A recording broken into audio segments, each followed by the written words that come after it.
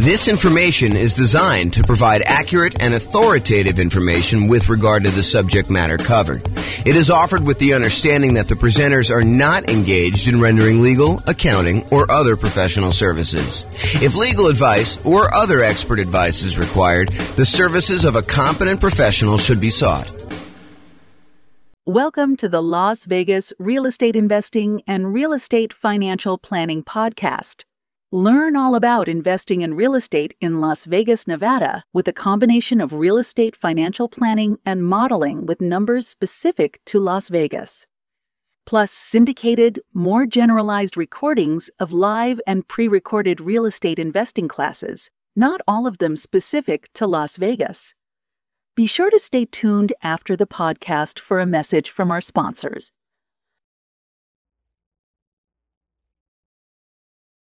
All right, let's get started. So buy and hold real estate investing. I am James Orr. So I did put a new slide here. A long time ago, we used to actually have a slide that I showed like the next 4 or 5 classes. But I sort of have a backlog because I haven't done classes live in a while, and there's been a list of things, and I just kind of keep adding to the end. So this is the tentative list of upcoming classes. So tonight we're primarily going to go through buy and hold. How many people were here for the real estate investing strategies class where we talked about all the different strategies in one class? No one else was here? I think you were. Yeah, so we only had one person here for that. So in that class, I gave you an overview of all the different strategies. And one of your handouts that you have, this one right here. Oh, this one actually. This one right here shows the list of all the different strategies that there are. And then we primarily, in the classes I teach, we primarily focus on buy and hold, nomad, and house hacking. Those are the 3 strategies we primarily cover. Then there's a list of additional ones that I'm going to teach classes on, but that's not the primary focus of the classes I typically teach. It's more to just be comprehensive so that people have an understanding of why we're focusing on the 3 and not this whole other list. And then there's a couple that I'm not going to cover at all. So tonight we're going to go and do a deep dive into the buy and hold strategy, but you'll notice there's a whole bunch of classes on a bunch of the other strategies listed on here. Those are going to be what I would say is similar format to tonight, except for deep dives into those specific strategies. So for example, tonight we're doing buy and hold. Next week, we're doing the nomad strategy, which if you guys have never heard of the nomad strategy, because I know we have a couple of new people, the nomad strategy is to buy a house as an owner occupant. You move into the property. It's a requirement of the lender. And one of the reasons why you do that is it's a lower down payment and the interest rates are better. So you move into the house, you are required to live there for a year. During that year, you can just live there by yourself, or if you choose to, you can add on house hacking and have tenants living there with you or rent out a room or whatever you want to do. And then after a year, when your obligation to the lender is up, you can then convert that to a rental and you can acquire properties every year doing that. But you only had to put 5% down instead of putting 20 or 25% down. So you can acquire properties with one chunk of down payment, and since the loans are actually better for owner occupant, it's less bad than you would think to go ahead and put 5% down instead of 20% or 25% down. So the nomad strategy, we're going to cover that and all the different variations. I listed some variations on your investing strategies list there. Then on June 1st, we're going to do house hacking. And then after that, June 8th, we're going to do the BRRRR strategy, which is buy, rehab, rent, refinance. And there's an optional 4th R, which is to repeat the process. So you can use this to kind of continue to acquire properties. So we'll talk about the BRRRR strategy. Then we'll talk about quick turn and flipping properties if you're interested in doing that as a business model. Then we'll talk about wholesaling real estate on June 22nd. And then on June 29th, we'll talk about real estate options. You guys may have heard of real estate lease options, where you lease a property and you have an option to buy. This is the strategy where you just have the option. You do not have a lease on the property at all. You're getting the rights, but not the obligation to buy a property for a fixed price. And you're basically holding on to that option. And then there's a very active option auction strategy where you get an option on a property and then you immediately market that property in order to sell it to somebody. And it's usually done through some type of bid sale or auction process on like one evening, like a Sunday evening, in order to get the highest bidder and have the property sold that way. This is really like a variation, if you want to think of it this way. It's like a variation on real estate brokerage in some ways, because in real estate brokerage, a listing contract, if you squint really hard and step very far back, a real estate contract is sort of like an option agreement in some ways, right? You have the right to then market the property and get paid a fee in order to sell it. Well, this is sort of like option auction strategy is a way to do it as a principal. So it's a variation on that theme. So that's going to be on June 29th.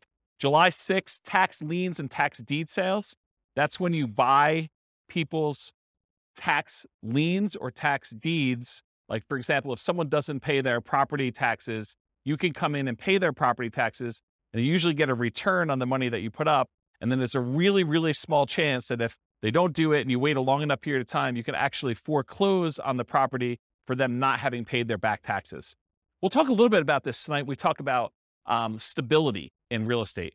It's one of the kind of options on there. So that's what we've got there.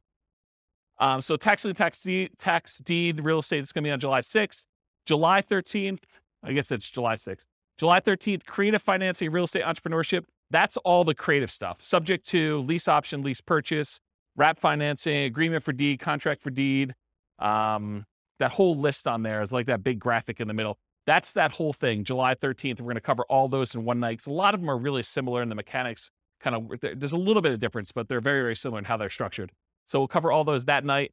Then July 20th, I'll try to do real estate partnerships using this format.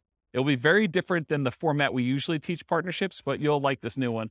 And then the next class after that, July 27th. Oh, this is sort of like the dividing line when I'm done teaching strategy classes. So this is sort of just getting through all the strategies on that list. And it's going to be very similar to the format tonight for those. And then next one is marketing to find off-market deals. This sort of supplements all these other strategies. If you're planning on doing deals where you're not going to buy them in the MLS, certain strategies are found in the MLS. Certain strategies are found usually through for sale by owners, and you have to market in order to find those. So we'll cover a lot of marketing to find off-market deals. I'll do a 2-hour class on that. And then this is a new class I've never taught before on August 3rd. So I've got a client right now who went under contract on a new construction property back when interest rates were really, really reasonable. Interest rates are no longer as low as they were. And so they've kind of risen quite a bit. And so he's shocked by how much the monthly payment went up because he was counting on a certain number. And now that the interest rates have almost doubled, it's a much, much higher number. And so it made me think of, this is not the only case where we can have shocks when we're a real estate investor and we're considering buying properties. So I've got a list working through that is like all the different shocks you can experience when you're buying rental properties and then what to do about them. So number one is just being aware in advance that this could happen and what you can do to prevent them up front. But then there's some other things you may be able to do while the shock is happening. So that class is all about real estate investing shocks, things that can come up while you're acquiring properties that you may not have thought of. And then August 10th is 2 new concepts that you may not have heard before, but there have been ones I've been including in the Real Estate Financial Planner software for a while, and ones that someone mentioned a couple weeks ago. Was that you, Steve, that was mentioning those? Yeah. So there's these 2 concepts. One is cash flow resiliency, and the other one is equity resiliency. So cash flow resiliency, the basic idea is how much can your rent on a property drop before you have negative cash flow? So how resilient is the cash flow you have on your rental properties, on your whole portfolio? You can do it on a single property, but it's much more meaningful on the whole portfolio. And then equity resiliency is how resilient are you in your portfolio with equity when you have prices drop? And so there's different ways you can kind of like finance your portfolio or structure your portfolio where your whole portfolio is more resilient, and there's ways you can structure it where it's less resilient. So we'll go over a lot of different examples and talk about that on August 10th. And then on August 17th, overcoming hurdles for real estate investors. So there are several things that will limit your ability to acquire properties. You know, the most common ones I think a lot of people think of is down payments. I don't have enough down payment in order to acquire properties, or I can't qualify for loans for some reason. So I'm going to go over all the different hurdles that real estate investors have. We'll cover all those in that particular class. And then on August 24th, real estate investing Rubicons. So if you're familiar with history, I think it was Julius Caesar who was crossing the Rubicon, a river somewhere in, I don't know, another country. And so the idea, though, is it's sort of like a marker where you've made progress and you, in theory at least, don't ever go back on that. And so there are a couple different things when you think about real estate investing that you need to get to a point where you've grown to a certain situation. So I've called them sort of like Rubicons, where you've gotten to the point where you now have good enough credit so you can qualify for loans. You've gotten to the point where you have enough down payments, or you've gotten to the point where you're good at property management. So I'm going to give you a list of the different Rubicons that there are. I'm trying to hire a graphic artist to do like a a big 11 by 17 sort of treasure chest looking map that has all the different Rubicons that you would list out. And then you can go ahead and mark off when you've crossed those to kind of visualize where you are in the process of achieving your goal for real estate investing. So that is the list of upcoming classes. Is that interesting to anybody? Okay, those look good. All right, good. Is there anything I'm missing on there that you guys are like, hey, how come you're not teaching a class on blank? Anyone? All right, good. Guess I got them all.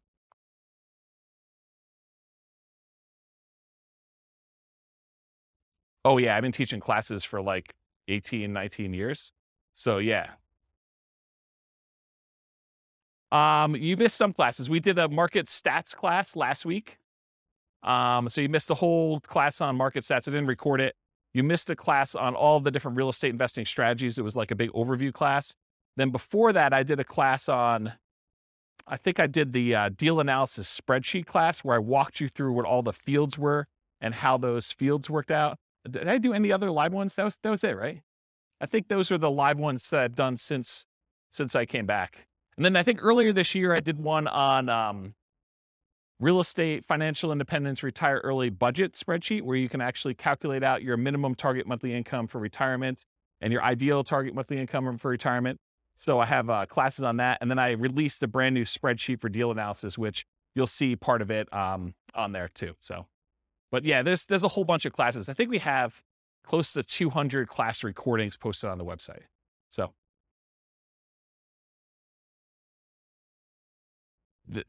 there you go. See, Steve's going to check me. I knew enough to know that it was like in another country and that it was a river, right? Was it Julius Caesar? There you go.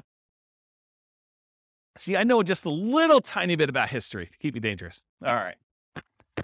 All right, so buy and hold real estate investing. As I said, I'm James Orr. So real estate investing strategies. So you have the sheet with you, the handout. It says on the top, real estate investing strategies. That's basically this list. So the primary strategies that we kind of focus on are buy and hold, including short-term rentals, vacation rentals, the nomad strategy with all the different variations, nomad by proxy, nomad with house hacking, nomad to short-term rental, vacation rental, lease option nomad, and then the ultimate real estate agent retirement plan, which is it's supposed to say agent in there. I need to update that slide. And then house hacking. So these are the ones we primarily teach classes on. This is where the overwhelming majority of the classes will ultimately be. There's going to be some kind of like one-offs, but that's where we are. Then there's a whole set of special section here, the secondary strategies, all the creative financing stuff, quick turning and flipping properties, BRRRR and BRRRR, wholesaling, options and auction strategy, tax liens, tax deeds, partnerships and syndications, and then we'll cover deal maker, syndicator, money partner, and loan partner. When I did the other class list, did I have wholesaling on there? I did, right? Okay, awesome. I just must have skipped it or something. But yeah, we're covering that. And then the strategies I'm not really going to talk about are real estate investment trusts, because you basically buy those as like through a real estate broker, not a real estate broker, a stockbroker. And it's more of a security than it is really a real estate investing strategy. I sort of put it on there to be a completionist and kind of be all inclusive, but really that's not something I'm going to cover. And then I'm not going to go into separate detail about probate, short sales, foreclosures, and pre-foreclosures, because you'll get those when we cover the other strategies, and they're not really their own strategy per se. So we'll cover those, but we're not going to have separate classes on them. Any questions on this? Is it hot in here already? It is? Let's open the door if you don't mind. Just grab it and like do the thing, the foot thing, please. Thank you. All right, cool. So exceptions. So one of the things I'm going to go over tonight is this worksheet right here. And this worksheet is what I call the real estate investing strategy profile. If you think about it, when you're kind of determining, hey, I want to do this particular strategy or this particular strategy, we want to think about all the different characteristics of that particular strategy. And so what I tried to do is I thought about all the different dimensions you could measure or think about or consider a different strategy with. And I listed them all out with the most common kind of characteristics that you can have. And so you're going to go through this tonight with your pen, and we're going to do this for the buy and hold real estate investing. And then you're going to be able to do that. Now, when we go through this, I'm going to tell you how I think about buy and hold real estate investing, but you're going to say to me, James, what about this?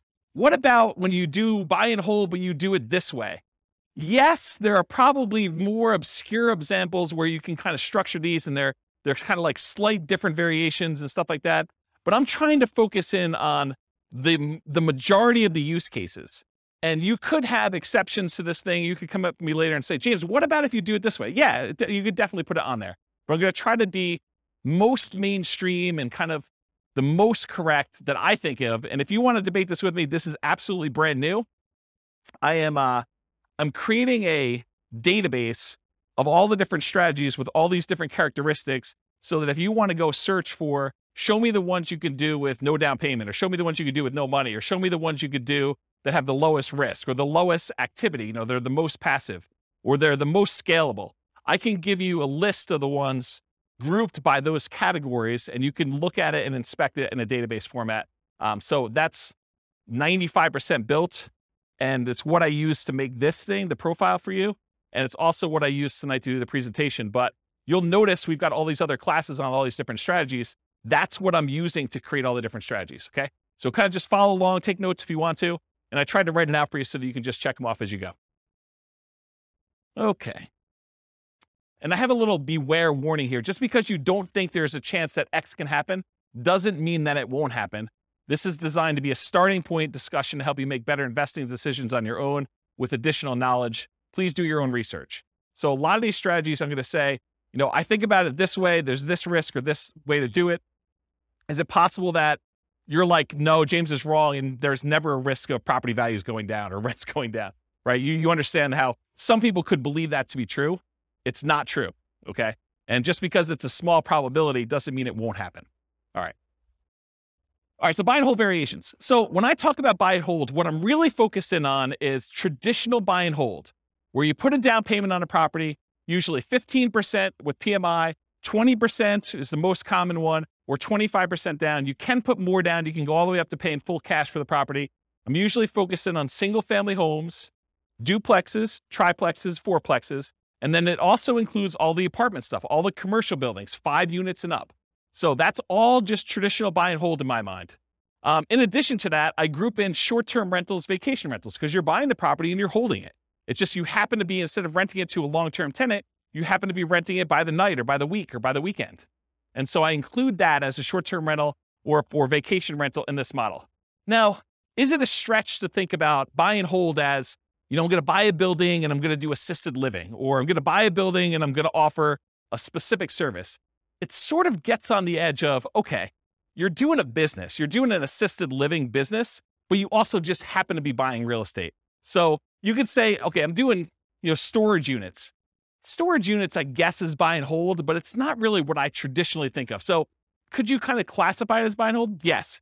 Is it really a separate business of like having storage units and running a storage unit business, or having assisted living and doing that, or buying an office building for your practice, or, land in order to run your business off of? Yeah, I mean, you could do all those too, but I'm really thinking of it more in the traditional sense of single family homes through fourplex, and then multifamily properties, apartments, and greater. Does that make sense, everybody? Okay, cool. And this is intended to be, interactive. So feel free to interrupt. Please do use the microphone so your question gets on the mic, though. Just raise your hand. I'll bring you the mic, or someone else will bring you the mic. Any questions on this one? Cool. All right. So one of the ways I kind of classify different strategies is this a real estate investing strategy, or is this a real estate entrepreneurship strategy? And the way I kind of classify those is, with a real estate investing strategy, you're primarily taking money, deploying it, putting it into an investment, investing in something with the expectation of getting a return on your money. That's real estate investing to me. There's another way to look at this where you're out there doing work, you're doing labor. Maybe you have some money in the deal, but you're primarily working a job in order to create money, to create value in some way. That's more like house flipping, where, yeah, you have a little bit of money invested in the deal, but you're really not looking to get a return on that money. You're really looking, I'm going to go put labor in and do that. So is buy and hold real estate investing more real estate investing, where you're putting in money and you're expecting to get a return? Or is it more like entrepreneurship, where you're actually going out there and doing work and trying to make money from the work? What do you think? The first option, real estate investing, right? So with real estate entrepreneurship, real estate investing, are you primarily investing money with the hope of getting a return on that money, or time, in many cases some money, to get a return on your time? For buy and hold, most folks are typically investing money with the hope of getting a return on that money. Short-term rentals sort of takes one step more toward entrepreneurship, because in most cases with short-term rentals, you're doing more labor than you are with putting a tenant in a property and leaving them for a year or more. Does that make sense, everybody? But it's still primarily real estate investing. You're deploying money and you're expecting to get a return on that money. Okay. So that's on your list. So you can start on your list. Just kind of check it off.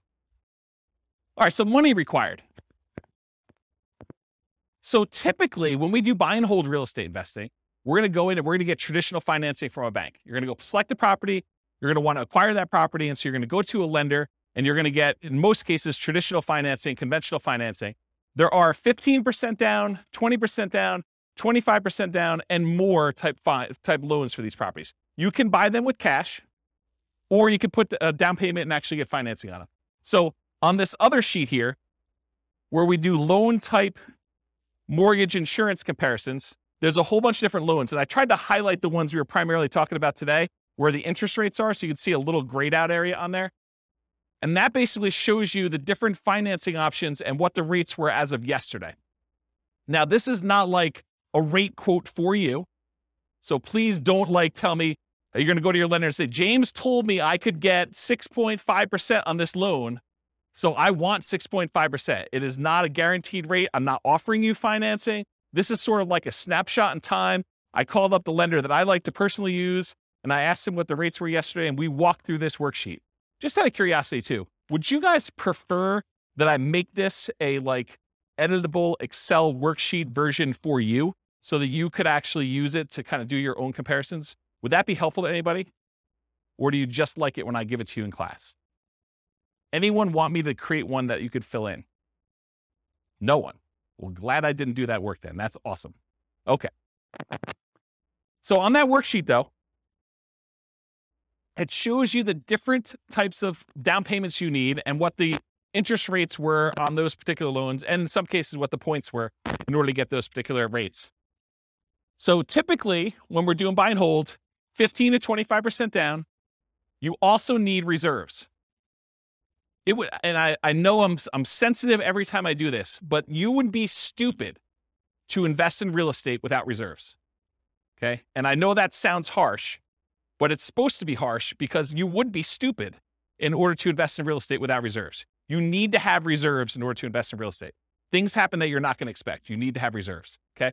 So even if you find a no down payment deal, is that nothing, no money required deal? No. In the overwhelming majority of cases, it's not. There are very few strategies that are no down payment and no other money required. Even if you find a nothing down deal, even if you got a VA loan or USDA loan, or you manage to find a property that you could buy subject to where the seller's like, hey, just take over the debt of my property. That is still not a strategy that you can do with $0. Does everyone understand that, right? You need to have reserves in all those cases. It's a really good question. I need to do a 2-hour class. Question was, how much in reserves? The really, really short answer is probably 6 months in something like a savings account. Okay? All right.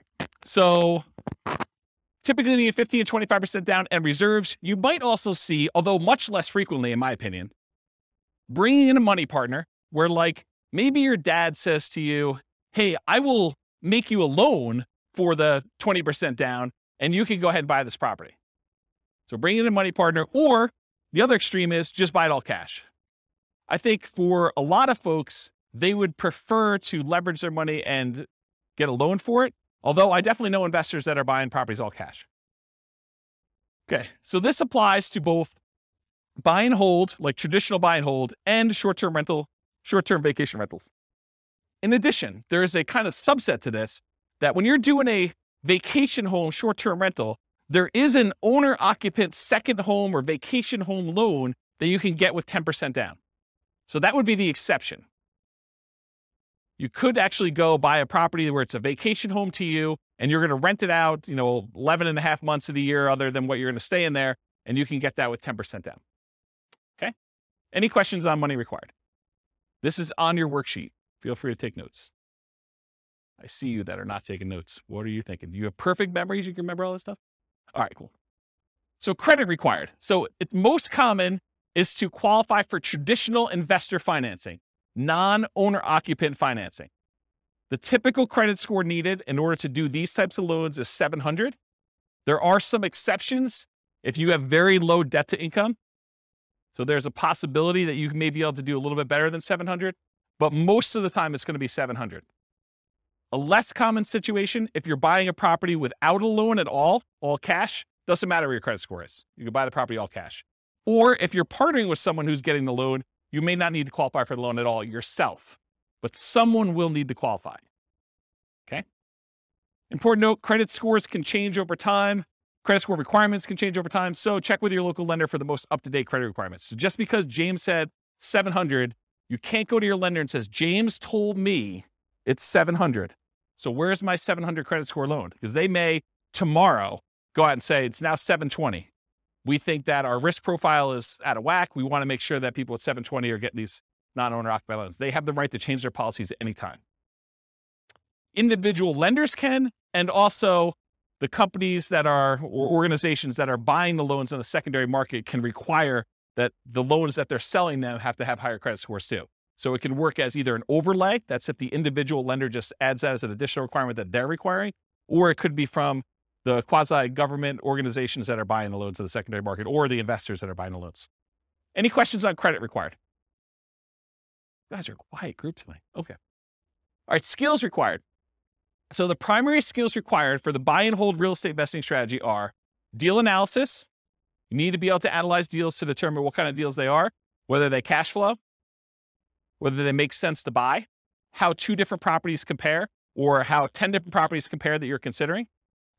Actually finding the cash flowing deals, searching them out in the MLS, going to look at them, evaluating them. Acquisition financing, being able to get the loans that you need, those 15% down, 20% down, 25% down loans, and then property management skills. And by property management skills, I mean one of 2 different things. Either you need to be really good at managing properties yourself, or you need to be able to hire a property manager and manage your property manager when they do it. So one of those 2. And then in addition, if you're doing short-term rentals, the skills for doing short-term rentals are slightly different than the skills for doing long-term property management. I don't do short-term rentals, but I know it's different.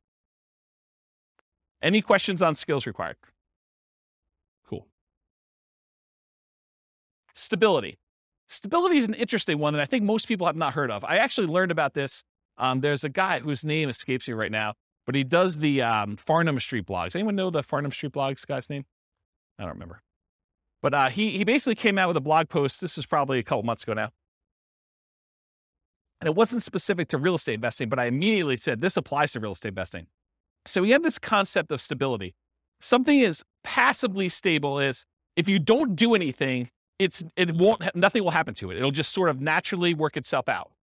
But something is actively stable if you need to be actively doing something in order to keep that thing from killing you or making you lose money or hurting you in some way. And so he separates things into passive stability and active stability. Real estate in general is actively stable. You can't just buy a property, even the vacant land, and just let it sit. If you don't do anything to your vacant land, you will lose that vacant land eventually because you have to pay taxes on it. So you have to, by the even most extreme example of, I buy vacant land, I don't do anything, you will lose that property if you don't pay taxes on it. Okay. Now, as you move down the spectrum, if you are doing fix and flips, it is very active. If you don't actually do something with your fix and flip, you'll lose the property. In most cases, if you're doing a hard money loan, to the lender. Lender's going to come in after 6 months or a year, and they're going to take the property. So it's very active in that way. But even buy and hold, I would say, is an active stability. If you don't do something with your property, if you don't put tenants in there or manage your property manager, pay your taxes, pay your mortgage on it, pay your insurance, do all these things that you need to do, you will lose the property. And so I kind of started measuring real estate strategies on this spectrum of how active they are or how passive they are on the stability scale. And so buy and hold is actively stable. Short-term vacation rentals is a little bit more actively stable, in my opinion. In general, real estate investing is actively stable. However, some strategies and choices are more active than others. I'll give you another couple examples.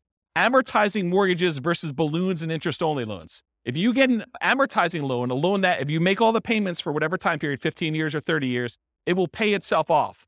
That is less active than if you get an interest-only loan that has a balloon, or you have, well, let's just use interest-only loan. So if you have an interest-only loan, at the end of the period of time, you still owe that amount on it. If you don't do anything with it, they're going to foreclose. So it's more active in that way. The other one actually gets paid off. What about buy and hold versus fix and flips? I think we talked about, or lease options. If you don't put tenant buyers in those properties and kind of keep on them and help them buy the property, Or if they don't buy the property, replace that with another tenant buyer who could possibly buy the property. You're gonna lose the property, or you're gonna lose money. Funding retirement via cash flow versus appreciation, debt pay down. So in retirement, one of the strategies, we did a whole class on this. I think it was called cash flow versus appreciation, where I had two different kind of like avatars, and one of them was going to use, one of them was in a market, a real estate market that had more cash flowing properties. Another one was in a real estate market that didn't have very good cash flow, but it was highly appreciating. And so they were going to, kind of see if they could fund retirement by through the cash flow on the properties, or fund retirement by using the equity they had in their property from appreciation. Well, funding your retirement via cash flow is more passive, still actively passive, but it's more passive than it is actually trying to do this with appreciation and debt pay down. Because with the appreciation debt pay down, you have to do stuff. You have to either sell properties, we have to do cash out refinances, we have to do stuff in order to get at the money in the property. It's hard to access that. Okay, those are examples. Any questions on this concept? Does that make sense? All right, cool. Scalability. So did anyone listen to the class I did on Real Estate Investor Fire, where I had this slide? But it was a different version of that. It wasn't the class where you guys yelled fire at me. It was the one I did on a webinar. And I talked about all the different stages of fire and the phases of fire, and I broke that out. So this is a slide from that whole class. I'll try to cover it very quickly. But the idea is that there are certain strategies that will get you to certain dollar amounts. So if you think about real estate investing is remarkably good at getting you to about and this is one of those things where there's lots of exceptions and people could argue with me, but about that decamillionaire level. Okay. Really easy to get you to $1 million net worth, relatively easy to get you to this decamillionaire kind of thing. But if you want to become a 100 millionaire or greater, real estate becomes a lot harder to get you there. Okay. Partially because you're limited in the number of loans and the types of loans you can do unless you have exceptional income and exceptional assets to begin with. So it becomes a harder strategy to do that. And what this chart shows, I'll kind of jump ahead to show you what it is, but this breaks down the net worth and like what percentage of it they have in stuff like other assets, mutual funds, stocks, fixed income, managed assets, and real estate is one of them. So it shows you the percentage of their overall asset base that they have broken out by how much net worth they have. And so when you have a 10K net worth, not a lot of people have much real estate at all, because 10K is pretty low. But for the 100K net worth, they have a pretty decent sized real estate equity. And then up to this 1 million thing, real estate becomes a relatively significant percentage of that, of their net worth. And then getting up to this 10 million, real estate becomes a pretty significant thing. But then you'll notice over time, real estate actually declines. The amount of real estate that you have as a percentage of your net worth actually goes down. And so when you think about scalability, certain strategies are much more likely to get you to the point where you are scalable. So for example, let's think about this as an example. Is it easier to get to a $1 billion net worth running a flipping business where you're trying to buy properties, flip them, and make money? Are you going to become a billionaire doing that? What do you think? Probably not. Do you think let's even use 10 million. Are you going to get to a $10 million net worth flipping properties and making $25,000, $30,000 a flip? It's going to be hard to get there. Would it be easier to get there if you were buying rental properties, buying $400,000, $500,000 rental properties and acquiring a bunch of those and letting them pay off over time, letting the whole asset base appreciate, letting your loans get paid down if you have loans, getting cash flow on those properties and reinvesting it and acquiring more rentals? Are you more likely to get to a $1 million or $10 million net worth doing that than just doing jobs where you're flipping properties and making $25,000 or $30,000 a pop? Can you see how certain strategies are more scalable than others to get to certain levels? Does that make sense? Okay.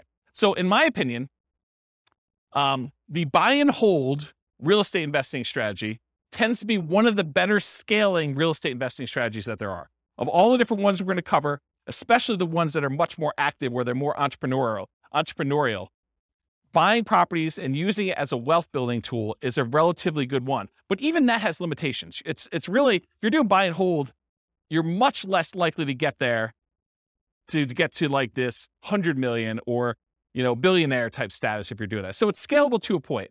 Really, really good at getting 1 million to 10 million, in my opinion. Okay. Any questions on this? There's another like 10 minutes on this particular chart in that other class, which maybe I'll put a note in the show notes or something for the recording. Okay, risk exposure. So another way we want to measure real estate investing strategies is think about how risky they are.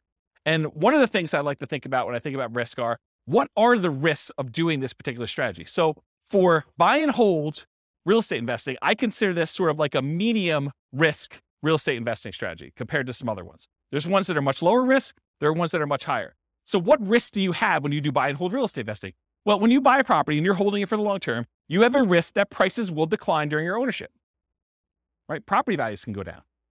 Property values can go down while you're acquiring properties. So the first ones you buy may have negative equity, or if you've got them free and clear, you may have lost money on them. Okay. You could also have rents decline during ownership. So you thought you were getting X% return, cash on cash or cap rate, however you're doing your calculation. And now you find that rents have dropped and you're not quite getting that anymore. So that's a risk you can have. Your credit is at risk.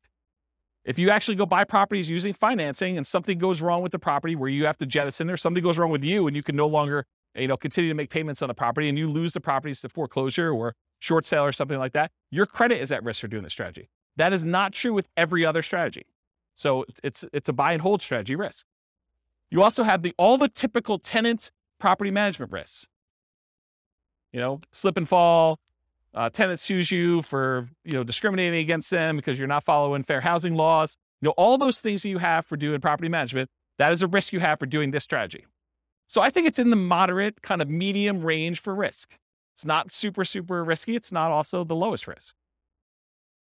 You could argue that there's slightly more risk with short-term rentals, vacation rentals, but this is probably offset by an increase in income. So you're making a trade.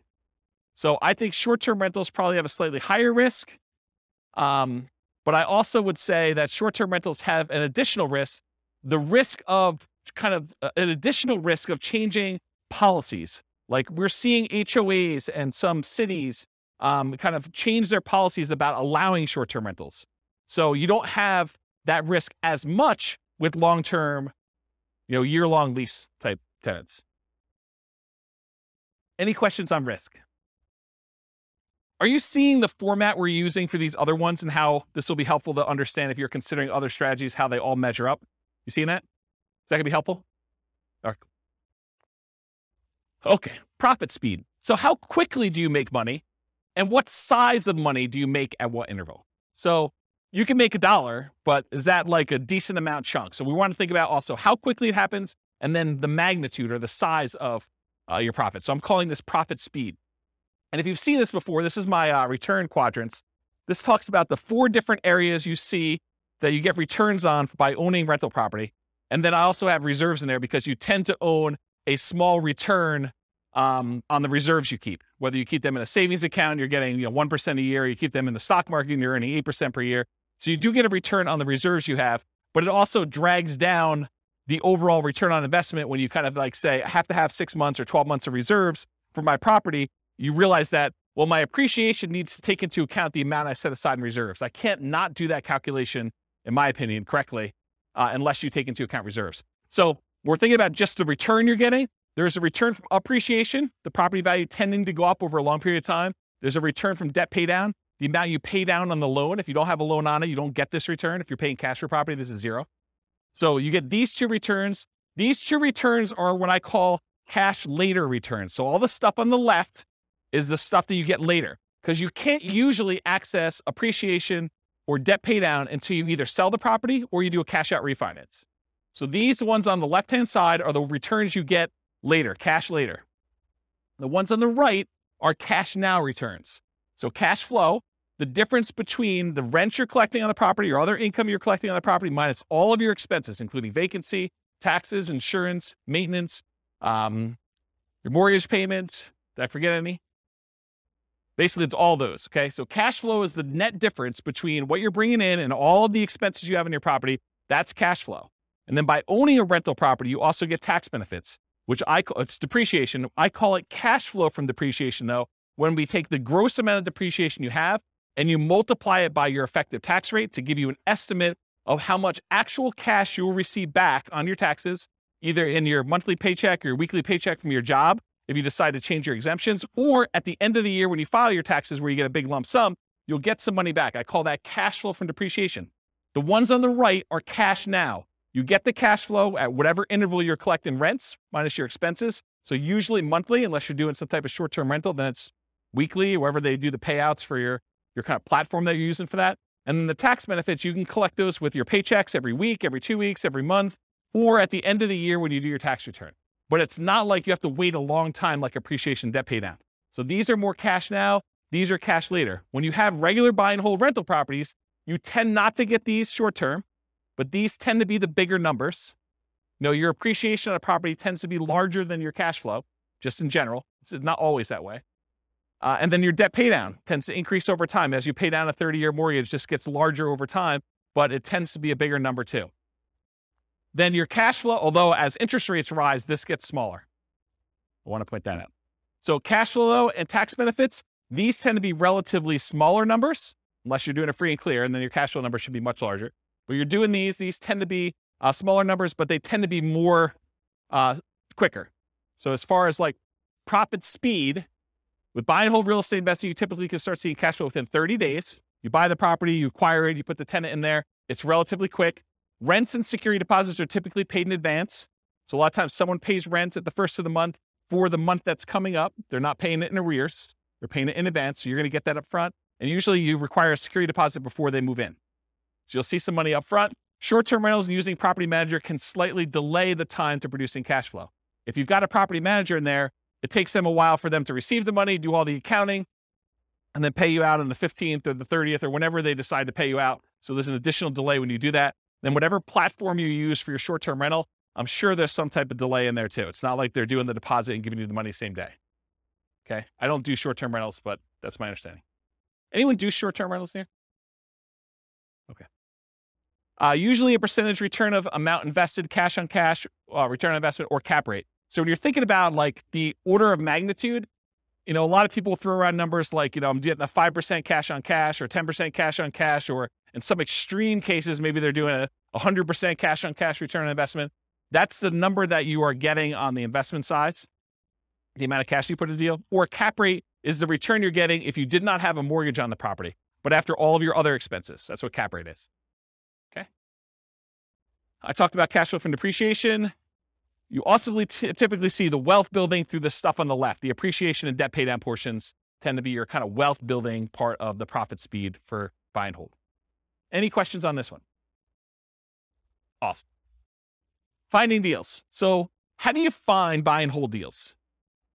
I kind of break it up into two categories. One of the most common, most likely ways you're going to find deals, and then the kind of like more unusual, but still common enough that I think I should mention them sort of things. And that's these. How do you find deals? I used an example when I taught the real estate investing strategies class where I talked about all the strategies, this idea of looking for an alligator. It is possible for you to find an alligator if someone recently flushed one down the toilet and you happen to be in the sewer in New York City. You could possibly catch an alligator down there, right? You could find one. This is like the unusual, exceptional case. But if you're looking for an alligator, and the alligator is representative of the type of deal you're looking for, if you really want to find an alligator, you're probably more likely to find one if you go to Florida. And probably more specifically, if you're looking for alligators, you might want to look in the Everglades. Okay, so if you think about deals and where you're going to find them, think about this alligator story. So where are you most likely? What's the Everglades version of buy and hold? Multiple listing service. That's the overwhelming majority of properties. It has the largest number of properties available. You're typically going to find them in there. And this could be, if you're doing commercial properties, it could be something like LoopNet or something like that. Or it could be just your local MLS if you're buying single family homes, duplexes, triplexes, fourplexes, and that's what's normal in your marketplace. Okay, so MLS is one. And the next one is this group of for sale by owners. And I break for sale by owners down into two different groups. For sale by owner is a seller who is selling the property without the help of a real estate agent. They're selling it for sale by owner. And there are two different kind of main categories. Category number one is somebody who is actively selling their property for sale by owner. They are trying to sell. They put up an ad.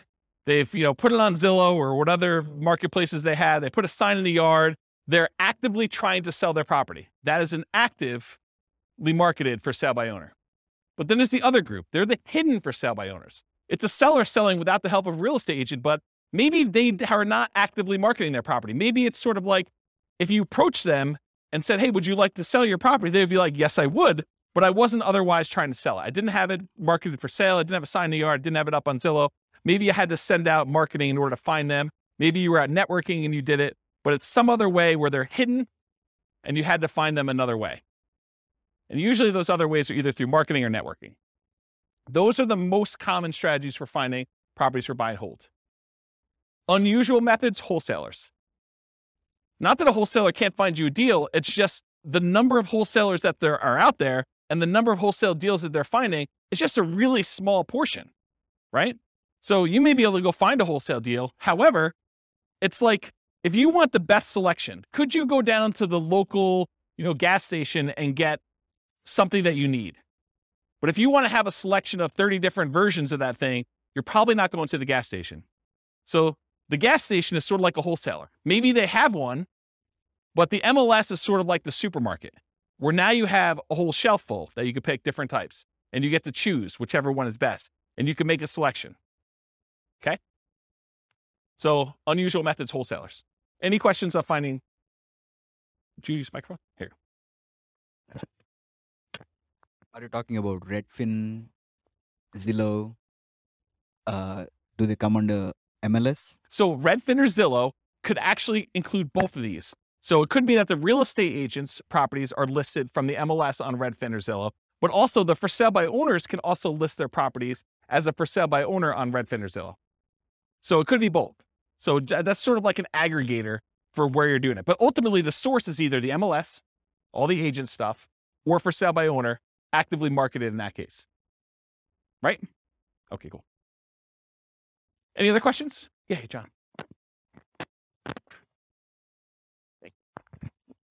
I've got a two-part question. On the for sale by owner, Yep. Is that typically, do they want more money or less money than if they were going through a realtor? And also, the second part of my question would be risk. Yep. If I use a realtor, you guys cover all the hidden stuff. If I'm dealing directly with a homeowner, seems a little more risky. Yeah. So really, really good questions. Just put it down for a second. So awesome questions. So the first thing about price, it's all over the place. I would say that the for sale by owners I've seen, some of them are priced high because they want to get all the money, right? They're going to price it with whatever a realtor would have gotten, maybe even a little bit more, because they think that their property is better than all the other ones that sold. And they haven't had a real estate agent tell them it's not reality to get, $600,000 for this $500,000 property. You're like, well, I think I can get 600, so I'm going to list it for 600. So you could get some of that. Or you could get them not knowing the value. A lot of times we see that with an out of the area owner who knows that their parents bought the property for $250,000 and they can't imagine in their mind that it's worth $500,000 now. And they live in another state and they're just like, if we can get 300, that's awesome. And it needs a lot of work. And so it goes both ways. And the real estate agent ones, there are real estate agents that help sellers who are otherwise motivated. They want a quick sale and they realize it needs a lot of work and they're not trying to be super aggressive about getting every last penny out of the deal. So you could find those. But I think the overwhelming majority of the deals listed in the MLS are retail deals. I mean, they're priced for retail sale. The real estate agent is representing the seller and they're trying to help them as a fiduciary, get the best offer for them, which in many cases is the highest priced offer that will net them the most. And so I think that is true. But there's that 5%, 10% of those that are also good values. And sometimes a full price deal, especially for buy and hold, is still a great deal. Like you can go buy a property, pay full retail price for it, and it gets you the cash flow economics, the cash flow returns that you want on it, because they're thinking price and you're thinking income, right? And not every property is considered that way. And you're right, I think about the risks too. I think real estate agent can mitigate your risk in a couple ways. Number one, through knowledge about like how to do stuff correctly and all that other stuff. But then there's also an additional insurance layer in there too, because most real estate agents in most states that I'm aware of, at least in Colorado, I know this is true, they're required to have errors and omissions insurance to kind of protect you in case they do something stupid and screw up, right? So I think that there's an additional layer in there. Does that mean that you shouldn't do a for sale by owner deal? No, I think that there's a reasonable amount of risk that you think. There's nothing without risk, right? Like we go out, we drive through town, I mean, you could be doing everything you're supposed to do. You're completely sober. You're driving on the right side of the road. You're doing the speed limit, and person next to you is snorting a line of cocaine, and they just had a 6-pack, and they're driving all over the line. They're spanking the kids and having a cheeseburger all at the same time. You did everything right, but it's still risky for you, right? There's nothing that's without risk. Is that a reasonable risk? I mean, the chance of it happening to you is really low, but there's risk in everything, including buying for sale by owner, including buying some from the MLS. I think there's a small amount of risk in there, especially in markets where, we're coming off like a year of what I would consider to be extreme seller market, where the sellers are in the driving seat. They're setting, these demands where you've got 20 offers coming in and people are waiving inspection, they're waiving appraisal. I mean, you're voluntarily taking on additional risk just buying in that particular type of market. So I don't know. I don't think it's universally that if I had to like handicap it, I would say there's probably a little bit more risk with for sale by owner, but it's not like a ridiculously large amount, in my opinion. And as far as finding deals, I think you can find them in both spots. And I think you can find overpriced properties in both spots. I think you have sellers who are, they're in the driver's seat and they're demanding that their real estate agent listed for way above what it's even worth and what the real estate agent is recommending. You see that on inside the MLS with properties that are just languishing and sitting there, right? And then you also see stuff in the for sale by owner market where people are really, really high or really, really low. There's jokes when I teach like the off-market deal finding class where sellers are saying, my property is worth $50,000 or $100,000 more than it's really worth, because that's their dream price and they're not basing it on reality. So I hope I answered your question, but yeah. Dwayne. I'm wondering if the one that I emailed you about the for sale by owner, Yeah. I think it's priced too high based on comps in the area. And I'm wondering if it's because they know that houses are going for more than asking price. Yeah. But if they had someone listing it for them, because agents don't generally increase it that much because they know they're going to get the higher price, right? Is there something to that? There's one strategy as a real estate agent when you're listing a property for sale. One of the ways to do this, and there's lots of different opinions on this, but one of the strategies a lot of real estate agents would recommend is, hey, listen, let's not list it for this much higher price. Let's list it based on what we think it would actually appraise for. Because if you go ahead and list it for $20,000 or $50,000 or whatever it is above what it would appraise for, and then they go and they try to buy it and they still have their appraisal contingency in there and it doesn't appraise, it's a renegotiation. So a lot of the buyers then are come back and say, look, you had it listed for $600, only appraised for $580. I think we need to negotiate this. What you're trying to get a buyer to do is you're trying to get enough buyers, at least this is one of the strategies, but as a real estate agent, you're trying to get enough of the buyers to come in at $580, which would be supported by the actual other comps for appraisals, get it to appraise for $580, but get enough buyers saying this is a deal. It's listed for like what it would appraise for, which might seem a little bit low in the crazy market. Get multiple people offering and maybe get them to say, listen, as long as it appraises for $580, I will then make up the difference to $600. And you want to get that offer because I think that's a stronger offer for the seller because they can get them to then make up that difference. So you're not renegotiating. So there's some strategy to that. Who knows where the market will be in 6 months, and that may not come up again, but that's historically how we've looked at that. Does that help you? Okay. Where's my clicker? Anyone know where my clicker went? Oh, here it is. Yeah, I was getting some water when John was asking this question. All right, cool. No questions on finding deals. We're good? Cool. So how do you analyze a buy and hold deal? Well, it's this spreadsheet, the world's greatest real estate deal analysis spreadsheet. That is my modestly named spreadsheet that I made. But basically you enter in all the details about the deal, your ARV, your purchase price, seller concessions, down payment percentage, closing costs, rent ready costs, interest rate, loan term, if you have PMI, all the stuff about that, monthly rent and other income, vacancy rate, property taxes, property insurance, HOA dues, utilities, other expenses, maintenance, all the stuff that you normally do. And then it actually calculates all the stuff you need to know about this. And you can override any of the numbers as well. And it will tell you you're primarily looking for most buy and hold investors. You're primarily looking at your cash on cash return on investment if you're getting a loan or your cap rate if you're not getting a loan.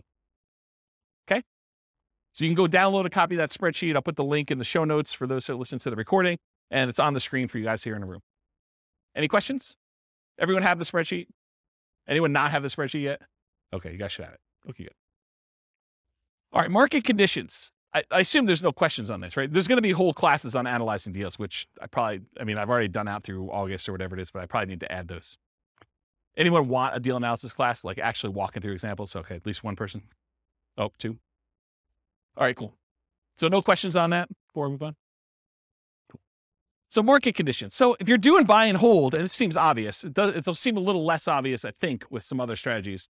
But what are the market conditions you typically want to see if you're buying properties and holding on to them forever? Well, ideally markets with good cash flow. There are some markets where it's really, really, really hard to get them to have positive cash flow. I mean, they're like $1 million properties that might be renting for $2,000 a month. It's really hard to make the economics work on this. Okay. So you want a market ideally that has good economics with cash flow, and markets where you have strong appreciation and strong rent appreciation, where the property values are going up and rents are going up. You don't want to be buying in a market where there's a mass exodus and it's causing a glut of houses on the market and people are chasing the price to the bottom just to get theirs sold before all the other ones get sold. And so the prices are dropping. And maybe there's so many houses for rent that the rent prices are doing the similar thing where they're trying to get lower and lower rent just to get them occupied, because better to get $600 a month than zero. Okay. So ideally you want a market that has a lot of demand, where prices are going up and rents are going up, because that's really where you get your long-term wealth building from with buy and hold. Then you also want cash flow. Market challenges, markets with significant negative cash flow with reasonable down payments. In most cases, I can make almost any property cash flow if you buy it cash, right? If you don't have any financing on it, all you got to do is overcome taxes and insurance and maintenance on the property. And so that's a pretty low bar for most properties. However, then you start saying, okay, yeah, I could buy anything with cash, but really what I want to do is I want to look at the top 5% or 10% of the market, and I want to select quality where I get a good return on my money. And so then you start selecting based on the best cash flow you can get, not just will it cash flow. And that's one of the problems. We'll probably talk about it when we do, some of these other like creative financing or times when you buy from a wholesaler. The problem with buying from wholesalers and for buying creatively where you're doing marketing and you're getting sellers to contact you is selection. It may not be a property that you would otherwise want to select. Where if you go into the MLS, you get your choice of everything. You may decide, hey, everything is not what I want, and I want to hold off and wait till something else better comes along.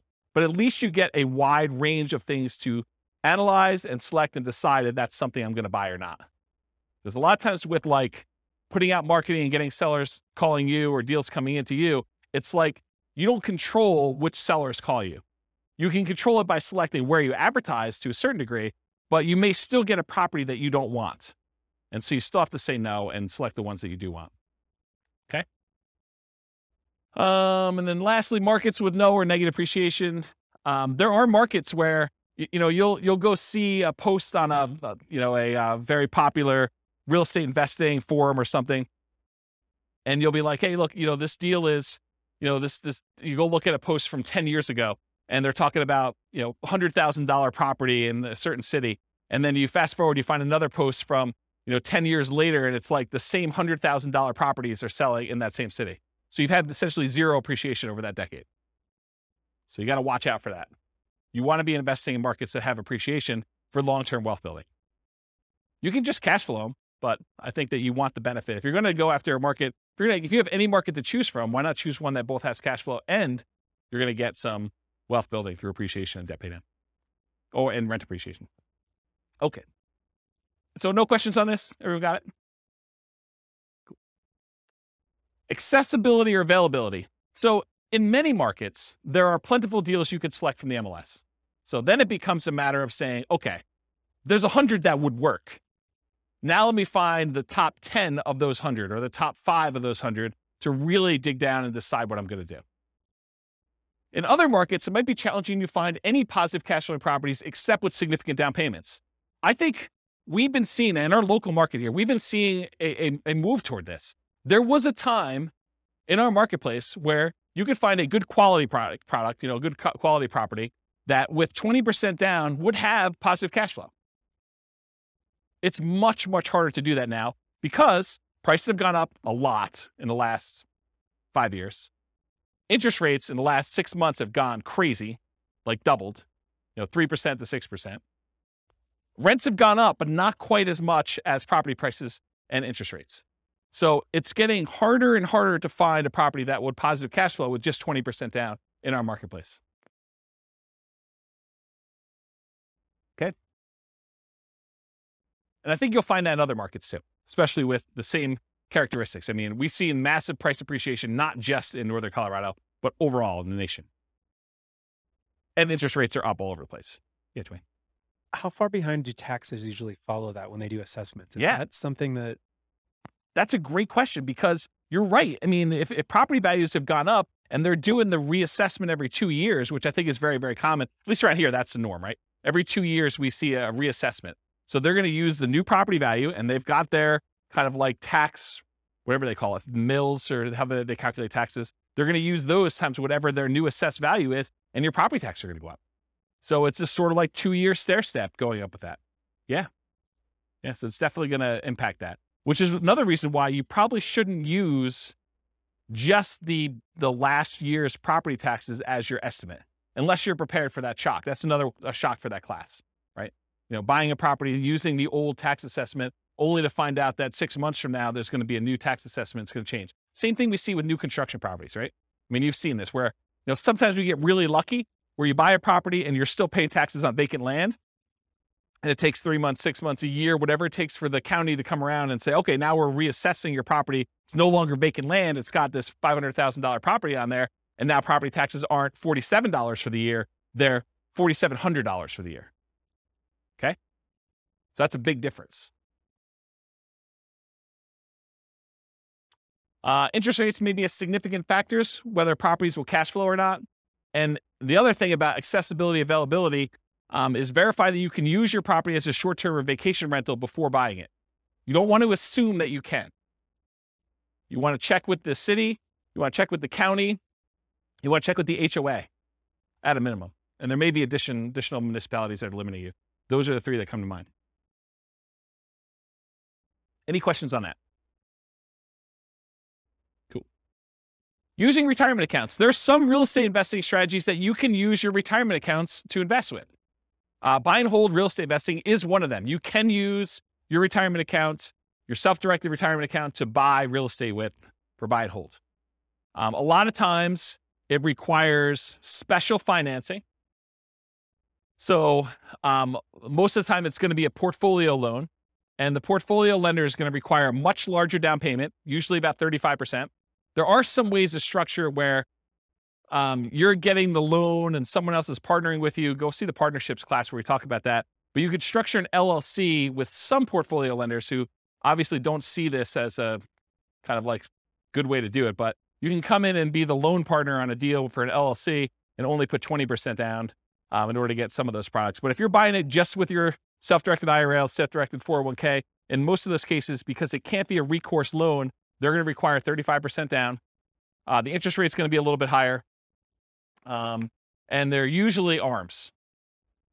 Sometimes they'll do a 15-year fixed rate mortgage, but that's also going to hurt your cash flow because it's the 15-year amortization schedule makes your cash flow, it makes your monthly payment higher, which means your cash flow is going to be worse.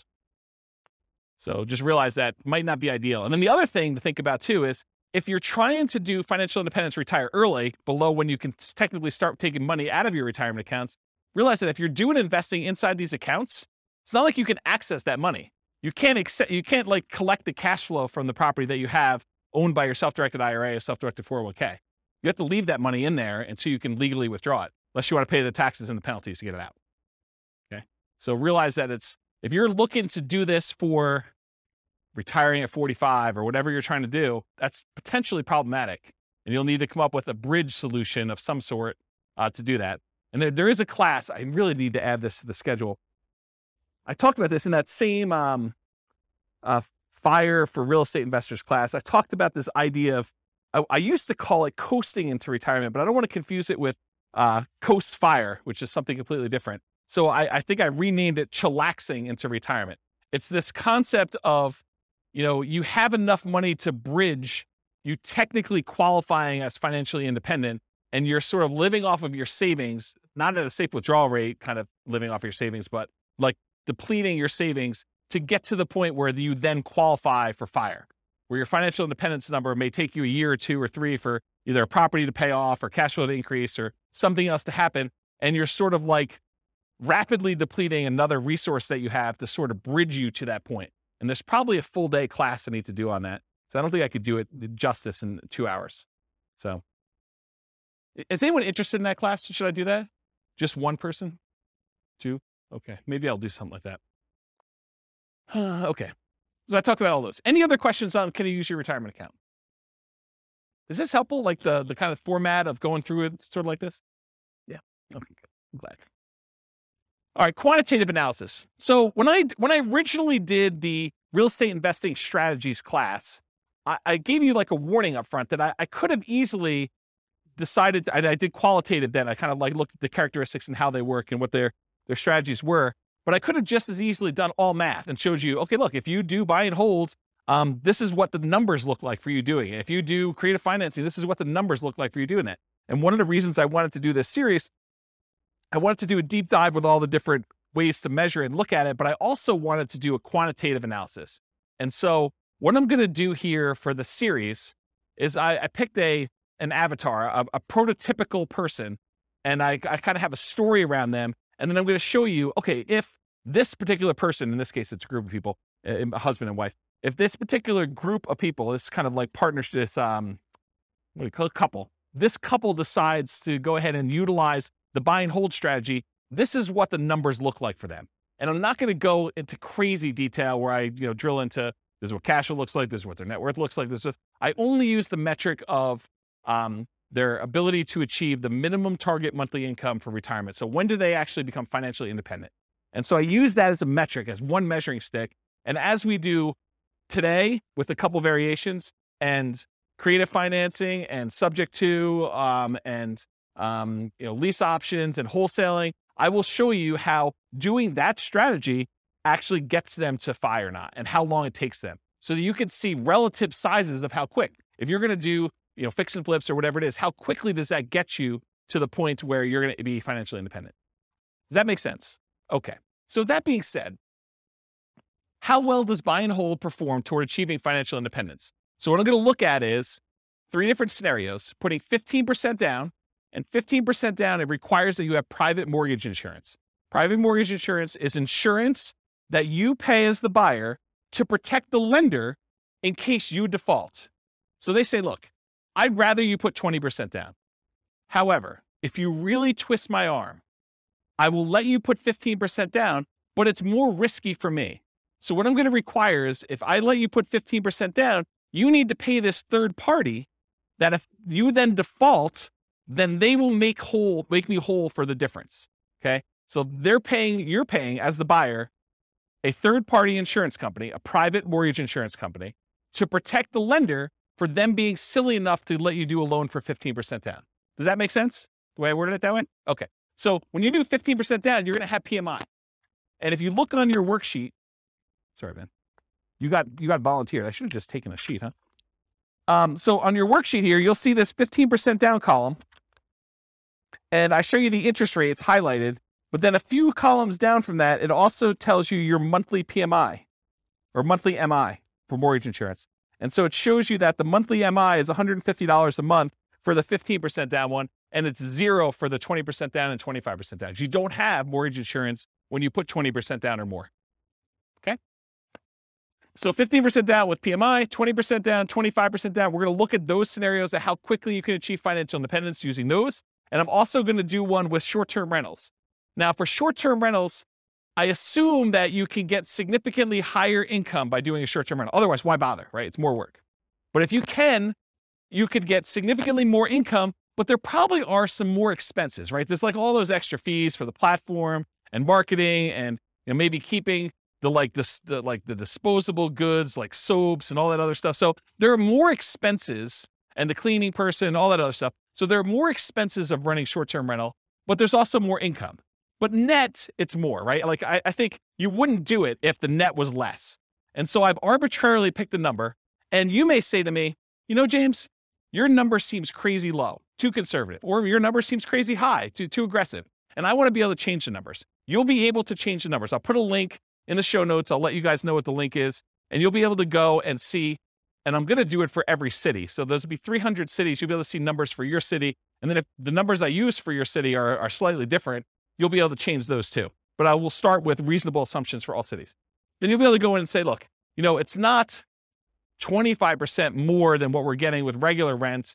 for doing short-term rentals, it's actually 50% more or 100% more net after all expenses. And so you can go change those assumptions and then see how it impacts whether or not they achieve financial independence.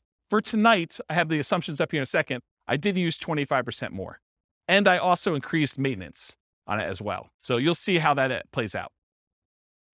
I also mentioned here, in many cases, there's usually more work involved for short-term rentals. So part of the increased income you get is your labor. You should think about that in terms of dollars per hour. So the differential you're getting above and beyond the work you would need to do as a regular long-term tenant in the property, you need to think about that as, okay, I also need to figure out that I'm also putting in an extra X number of hours, 5 hours a month or whatever it is. And so I need to take that money out and calculate what that means to me. You may be willing to do that though, because you're saying, look, if I can get this extra cash flow, I don't mind doing the 5 hours. That's worthwhile for me. Okay. So it's up to you to decide that. So any questions on this before I start going into some numbers? I'm moving toward numbers. I'm going to show you my assumptions here. Any questions? Okay. All right. So financial independence. So earlier this year, I did a class, I think it was called, I don't know, Financial Independence Retire Early Budget. And in that thing, I did a walkthrough where I walked you through how to do your own budget to determine what your minimum target monthly income in retirement is. That's like lean fire, for those of you that are kind of familiar with that concept, or your ideal target monthly income in retirement. That's sort of like your fat fire or full fire number, okay?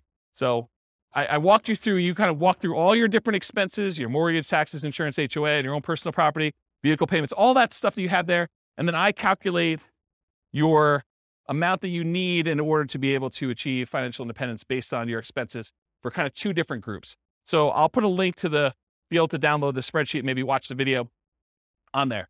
So you'll want to know your number, but I used for them, I think $5,000, which I'll show you the assumptions for in a second here. But in order to achieve financial independence, it really consists of three parts. So how do you know if someone has enough assets coming in to support them in retirement? There are really three inputs for this. Input number one is passive income coming from things like Social Security, pensions, or annuities. Those are the three most common, but it's all the passive income you've got coming in from that. The second one is any cash flow you have from your rental properties, net of all expenses.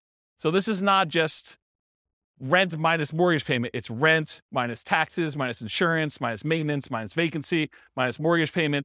All of the expenses on your property have to be subtracted out. And then that number is the cash flow you can use to determine whether or not you qualify as financially independent. And then the third one is any money invested, not the equity in your property. That's already being included somewhere, but any money you have invested in stocks or bonds or mutual funds or things of that nature, times whatever you believe to be a safe withdrawal rate. Safe withdrawal rate is the amount of money, in theory, that you can safely remove from your investments each year and, in theory, not run out of money. Okay? Usually it's around 4%. Some people more conservatively will use something like 3% or 3.25. The guy who came up with the rule before we saw this massive uptick in inflation had came out publicly and said it's actually over 5% now, which I always scratched my head and said, that seems really aggressive. But I mean, what do I know? But if you look back at historical data, there was the 4% safe withdrawal rate study by the three professors from Trinity University. They did a bunch of back testing on historical data with the stock market and bonds, and they came and said that with a very high probability of success, very low probability of failure, that taking 4% of the amount of assets you have invested in stocks and bonds at different ratios, they did a whole table, so you can go look at the report if you want to. I think it's called the Trinity study. But they said that 4% is a relatively reasonable number to use based on historical data. Okay, so the three things, it's passive income from Social Security, pensions, and annuities. That's number one. Any net cash flow from rentals. And number three, your yearly safe withdrawal rate multiplied by the amount you have invested in stocks, bonds, mutual funds, things like that. The sum of all three of those, if the money coming out from your cash flow, your passive income, and that safe withdrawal rate, if that exceeds the amount you need in order to live, then you are technically financially independent mathematically. Does that make sense? So in order to see if somebody qualifies for this, we're going to use any Social Security they have. So if they go late enough where they're old enough then to have Social Security, that will count for us. Okay. And I did a calculation based on their Social Security, and I think I started them at age 21, try to give them a really long runway. with this, okay? Any net cash flow from rentals. So if they're buying rentals in these scenarios, then the cash flow they have from the rentals after all their expenses counts. And then any money that they have in their bank account that's not being used for down payments or whatever, we're using a 4% safe withdrawal rate for that, and that counts as well. So the three of these things will count to determine whether or not they've achieved financial independence, and I'll tell you what month they achieved that minimum target monthly income in retirement to be financially independent. Does that make sense? Did I confuse anyone? All right, cool. All right, so all of these assumptions are changeable if you just copy the scenario to your account. They're married. They're both 21 years old. They've recently graduated from college, and they're working in a technology department of a large healthcare business. Might sound familiar to someone in this room. They have a total of $10,000 saved up. Okay, so they're not starting from zero. They've got 10K. They earn $72,000 a year combined. So $36,000 each. Does anyone have a problem with that number? Do they think it's too low? It's probably low.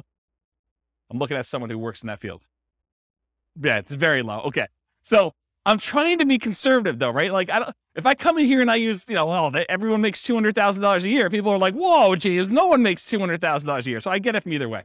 So here's how I worked it out though. I said, okay, look, McDonald's is hiring at like $16 an hour for us, right? I mean, I think Qdoba, the burrito place I go to, they have signs on their door. They're hiring like entry level at 15. I was like, 18 seems like a relatively low bar, right? Maybe I'm wrong. Maybe it just seems like crazy, but it doesn't seem that far off. And that's $18 an hour, working 2,000 hours a year, $36,000 a year each is how I got there. Or you could say, look, if they're really as motivated to achieve financial independence as you say they are, then 2,000 hours a year is like part-time work, in my opinion. I mean, there's other people they're going to be offended by that, right? I'm going to get hate mail, I can't work more than $2,000 a year. I mean, 2,000 hours, that's like the first 6 months of the year for me. I mean, I know there's some business owners in here that they're like, yeah, 2,000 hours. Yeah, that's easy, right? But I'm going to get hate mail, I'm sure. But I use 2,000 times $18 an hour to get $36,000 a year for each one. I think that's a reasonable number for a lot of folks. And so I'll try to use these same assumptions across all the different strategies to compare them. So you'll be able to see more of as close to an apples to apples comparison as you can be, knowing that you're comparing different things. Okay. This may be hard for you guys to believe. They're saving $1,000 a month before they buy any houses. Okay. So between the two of them, they're saving $12,000 a year on a $72,000 income. That's pretty aggressive, but they're motivated to achieve financial independence. In fact, I say that they're obsessed about achieving financial independence so they can retire early. They want to fire. They want to find their best path to financial independence together. They're both taking Social Security at age 67. That's what I modeled it at. And Social Security was estimated based on them working until the full age of 67. You guys all know that if you stop working earlier than 67, your amount of benefits actually goes down for Social Security though, right? You guys know that, right? Like if you don't put in enough, then you don't get the whole thing. It goes down. Okay. So I've assumed though, incorrectly, that they've worked till 67. So if they get to the point where Social Security kicked in and it matters to them, that will be a factor. But if it's before that, it really doesn't matter anyway, because they've then achieved financial independence without Social Security. Okay. Any questions on the changeable assumptions? Because you can go in and change these. You're like, hey, look, 72,000 a year is crazy, James. I don't know where you got the number from. Nothing? Okay. This is the worksheet you have, the loan types. I'm just pointing out that when they do the 15% down loan, I'm using 6.75%. That's what I got yesterday when I called my lender as the interest rate for a 15% down loan. And in order to do that, they had to pay 2 points to get that loan. They wouldn't give us a par rate. They wouldn't give us a rate where you didn't have to pay any points. Okay. And if you're doing 20% down at 6.625, there's 2 points for that as well, but there's no PMI. And then if you put 25% down at 6.5%, that's par. There's no points required in order to get that rate, and there's no PMI on that one. Okay, so that's the interest rates I'm going to use. If they were, when we cover Nomad next week, we'll be looking at these conventional loans, and you'll see the interest rates for those, what they are. For example, putting 5% down is 5.5% versus 6.75 or 6.625 or 6.5. This is why putting only 5% down starts to look attractive, is the interest rate's so much better. We'll cover that. We do Nomad. Any questions on this before I go on next slide? Okay, cool. More changeable assumptions. I modeled this out for 60 years. So if for some reason they don't achieve financial independence, it's possible they achieve it after 60 years.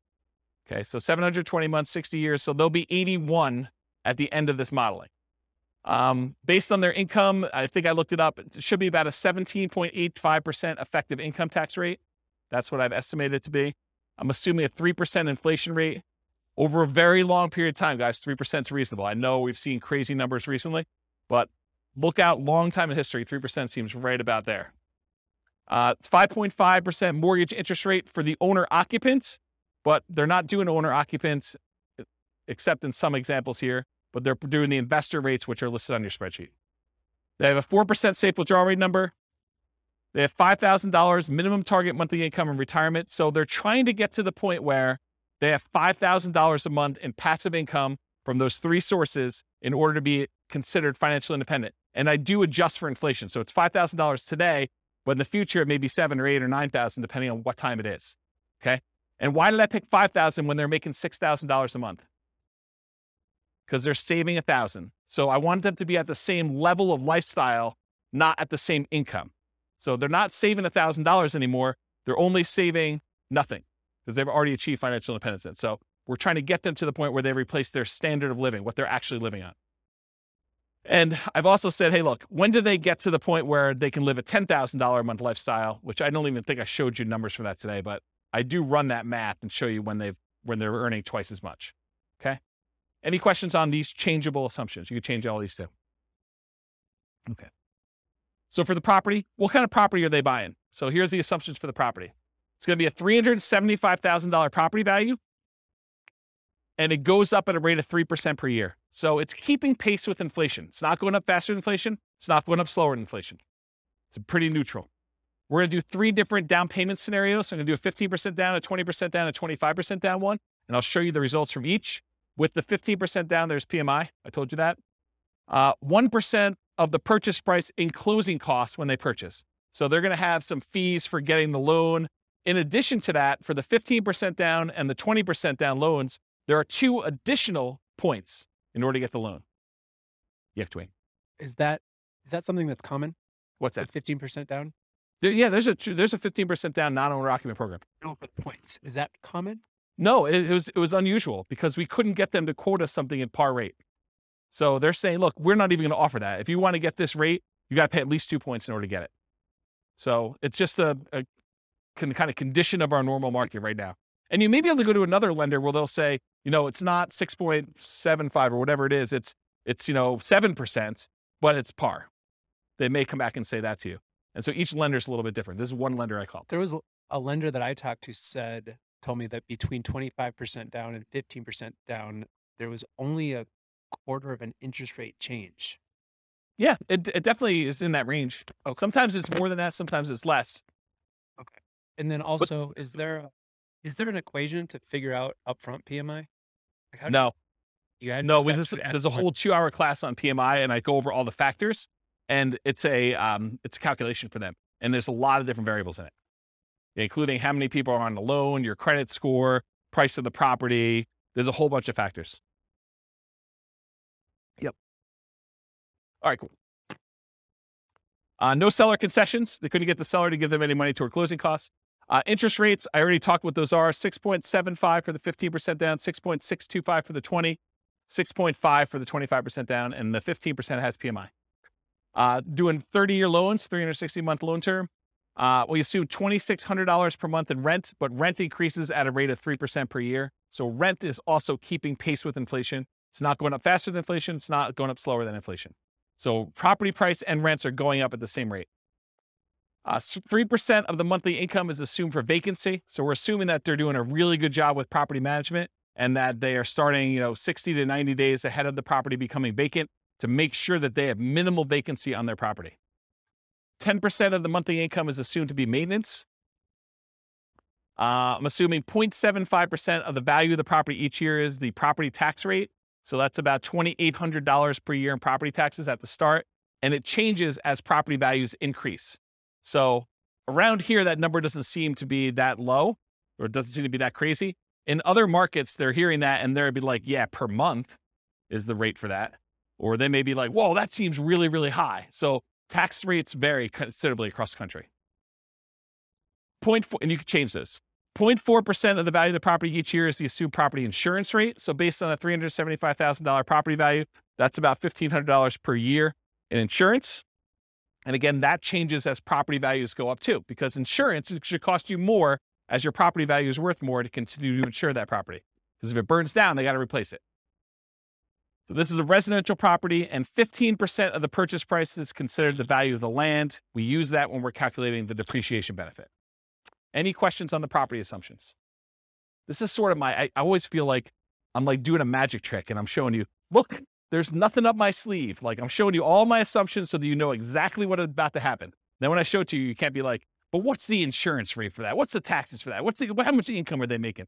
Because I'm answering it all up front. That way you can't say to me later, but wait a minute. Okay.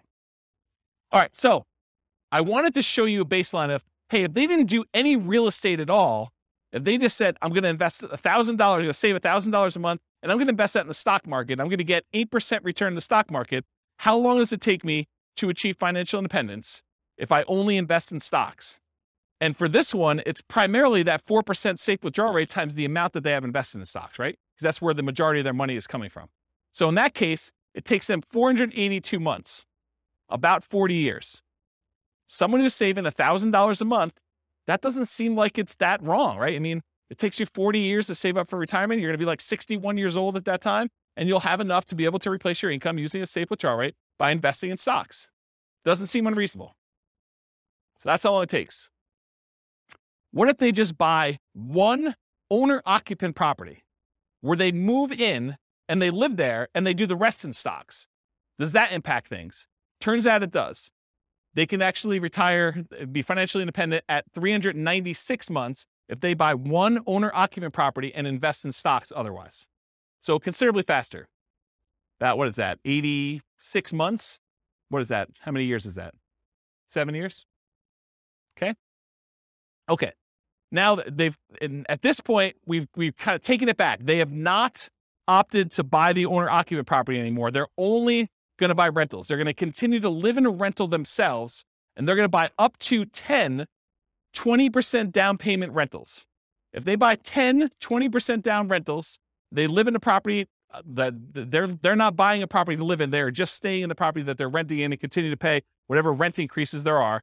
It takes them 370 months buying 20% down rental properties in order to achieve financial independence this way.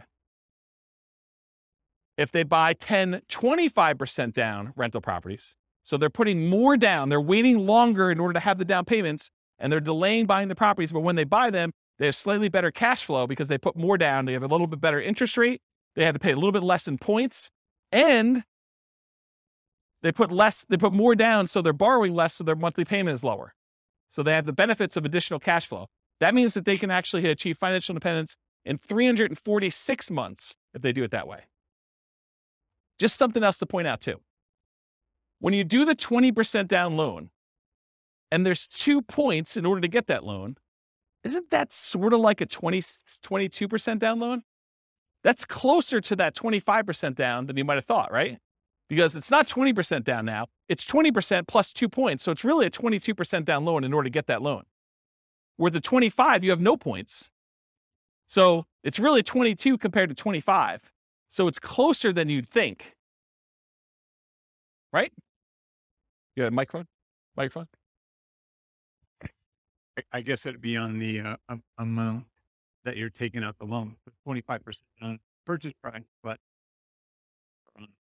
That's right. It's a cost for one of them, and the other one you're actually getting even more benefit by putting more down. right. So it might be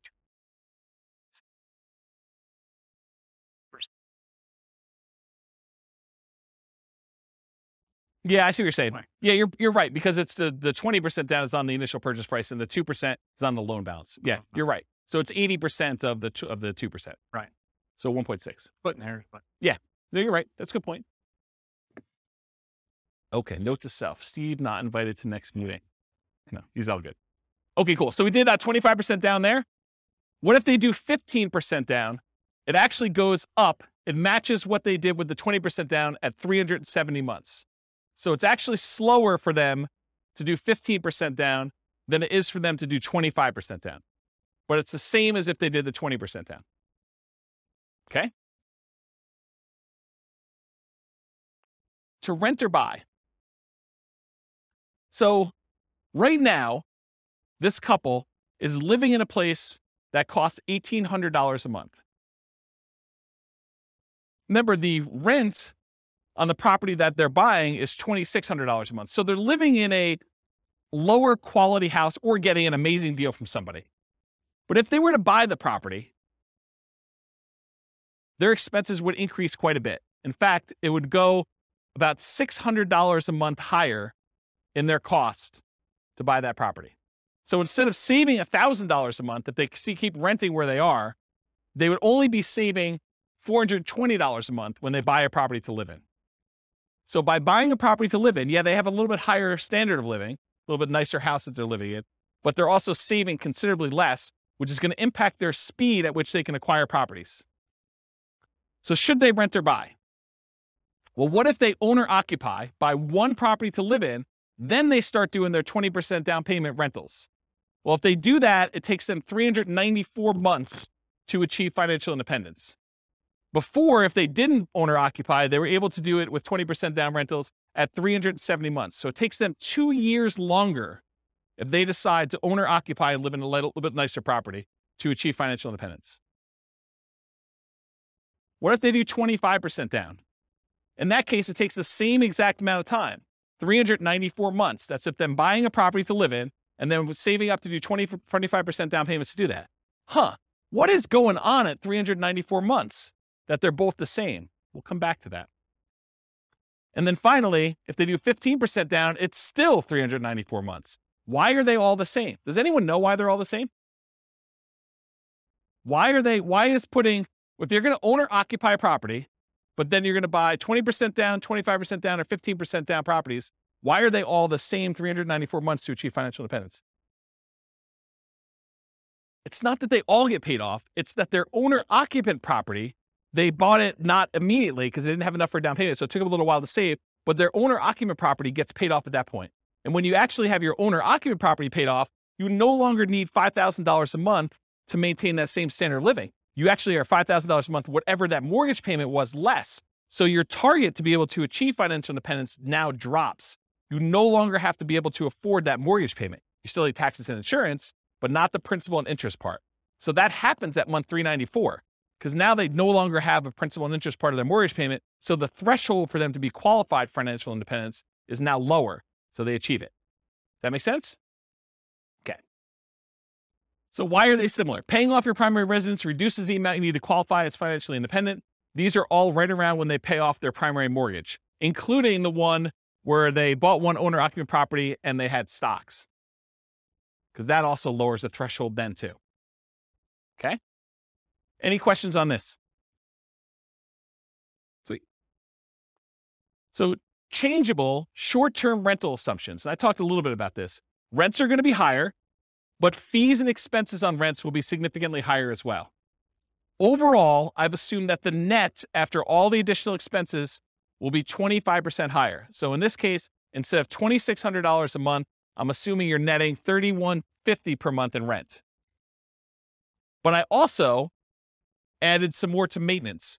My thinking was, hey, look, if you've got a property and you've got a lot of turnover and people are living there and actively being in there, you're probably having a little bit more wear on a property than having a tenant living there for a year and having just regular turnover, or a year or more. Okay. So I assume that maintenance went from 10%, which is $260 a month, because it's 10% of the $2,600, bless you, or 20% of the $3,150, which is $630 per month. So now this has increased quite a bit. And so when you have both a 25% increase, but then this is increased by whatever that is, almost $400, it means a very modest increase in cash flow. So here's cash flow at year 10. When you had it with the short-term rentals, you're doing about $220. I'm sorry, you're doing $467 a month with the short-term rental and $220 a month if you were just doing the long-term rental. So you're still doing more cash flow, but it's not quite as significant as you might have thought. And I may be completely underplaying this, where you may say, but James, I'm really doing twice as much in rent, and my maintenance is closer to 20%, or maybe it's 25 or whatever it is, but doing twice as much in rent, my number is going to be much, much better. Yeah, that's why all these assumptions are changeable. Go load it up and change the assumption and rerun it and see what your number is. But based on this, I wanted to show you what the impact of achieving financial independence is, even with just this modest increase. Okay? So, now doing the short-term rental with 20% down, they achieve financial independence in month 298. It's significantly shorter than all the other options we've considered so far. So getting that extra rent matters.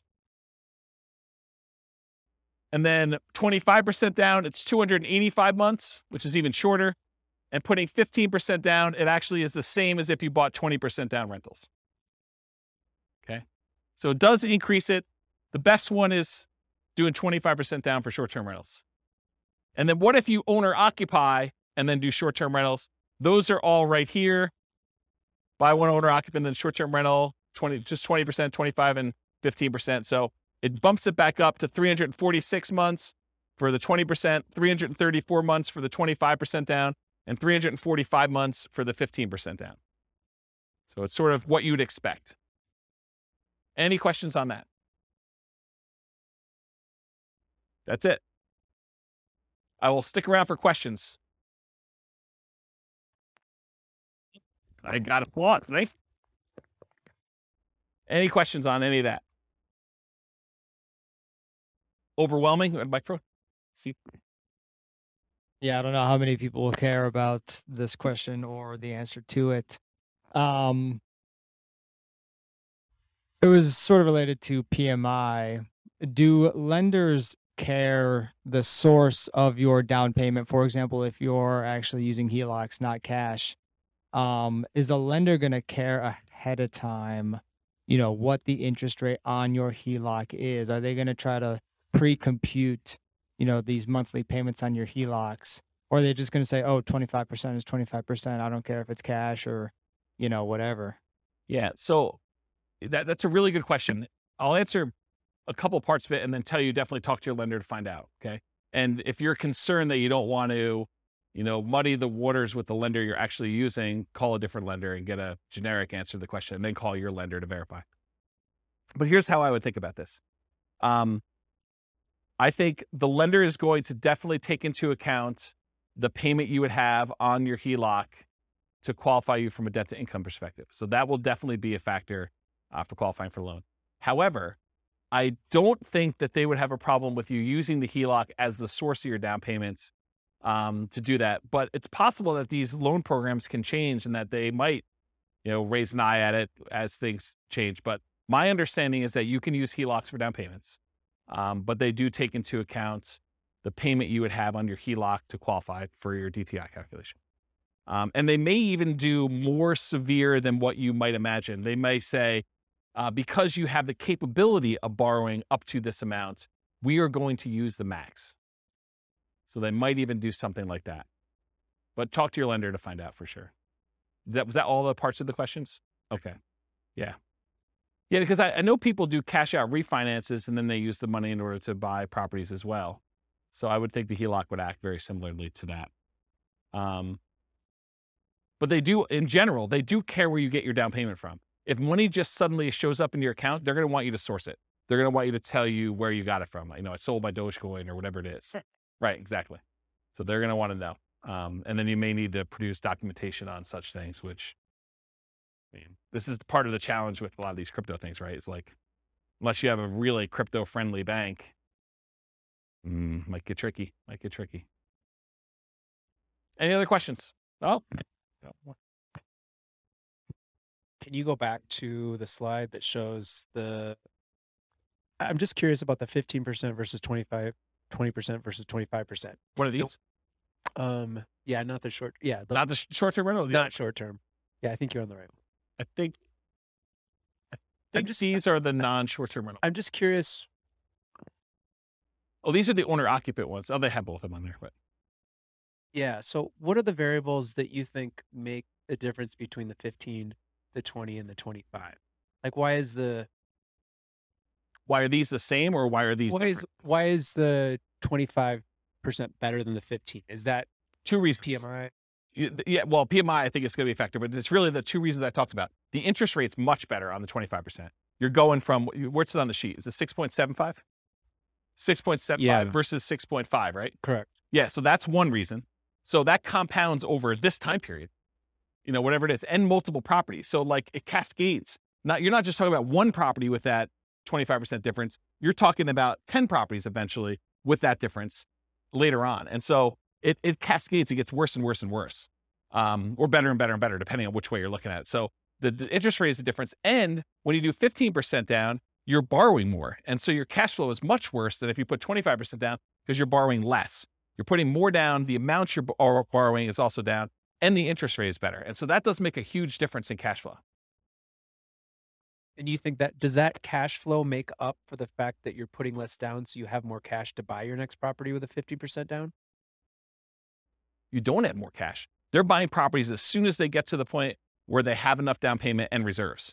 So as soon as they get to that point, they're buying their next property, and then they're saving up until they can buy it. So if you look at the chart of like how many properties they own and when you're buying 25% down properties, eventually I think you get to the point where you're buying faster. The first one you buy might be a little bit quicker, but then it's worse cash flow. So you may not even be saving as much. So it takes you longer to do that, or maybe similar amounts, but you're being impacted by that lack of savings rate in order to do that. I like those graphs that you've had before that show those steps. Yes.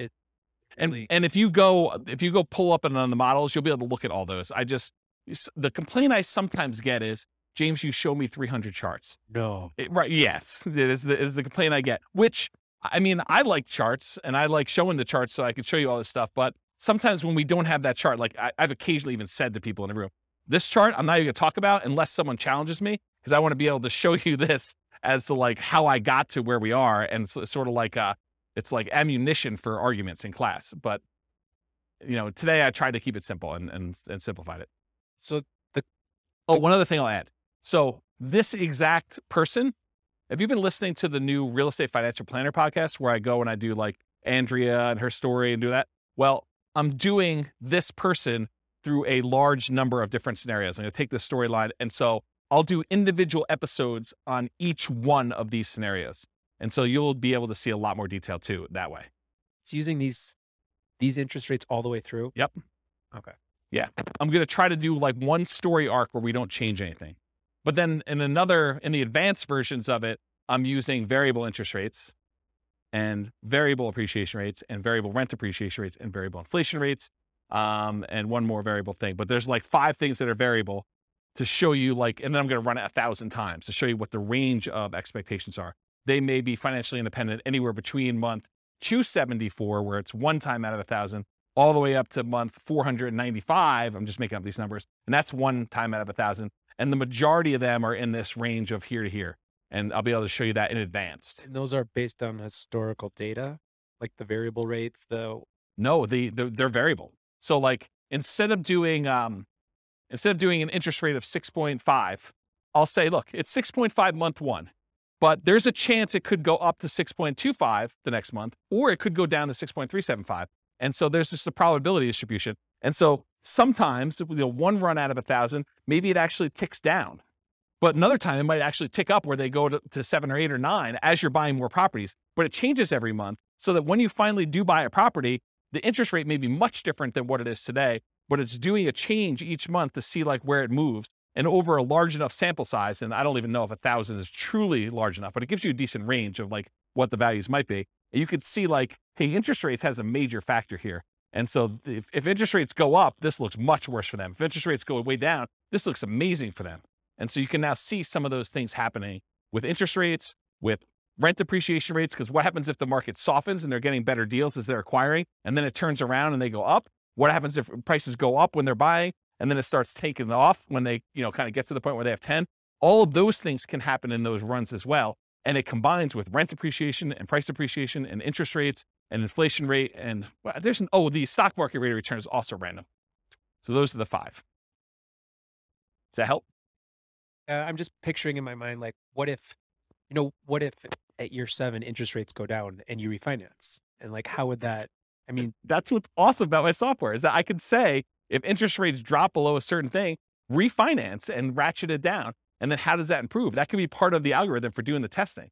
Because that would be really, that'd be really interesting to see like how 15 and 25 changes, and if 15 shoots farther ahead based on a 5-year refinance to the same interest rate or something. This is literally why I wrote that software, because I had those same questions, right? About my own personal stuff. I'm like, look, I'm on this plan. What happens if? And then my mind just goes crazy. What happens if stock market tanks? What happens if there's a real estate market correction again? What happens if prices go out of control up, or prices kind of stabilize, or prices go down and I'm able to acquire more properties? Like, what do all these differences mean to me? And how does it impact my ability to be resilient in retirement? Or, during my acquisition phase of kind of getting to that point, like, what happens there? This is literally why I wrote all this stuff. But those are the types of questions. Yeah. So that's it. Okay, cool. That's it. All I got for you guys. Thanks. Stick around for questions. That's all I got for you.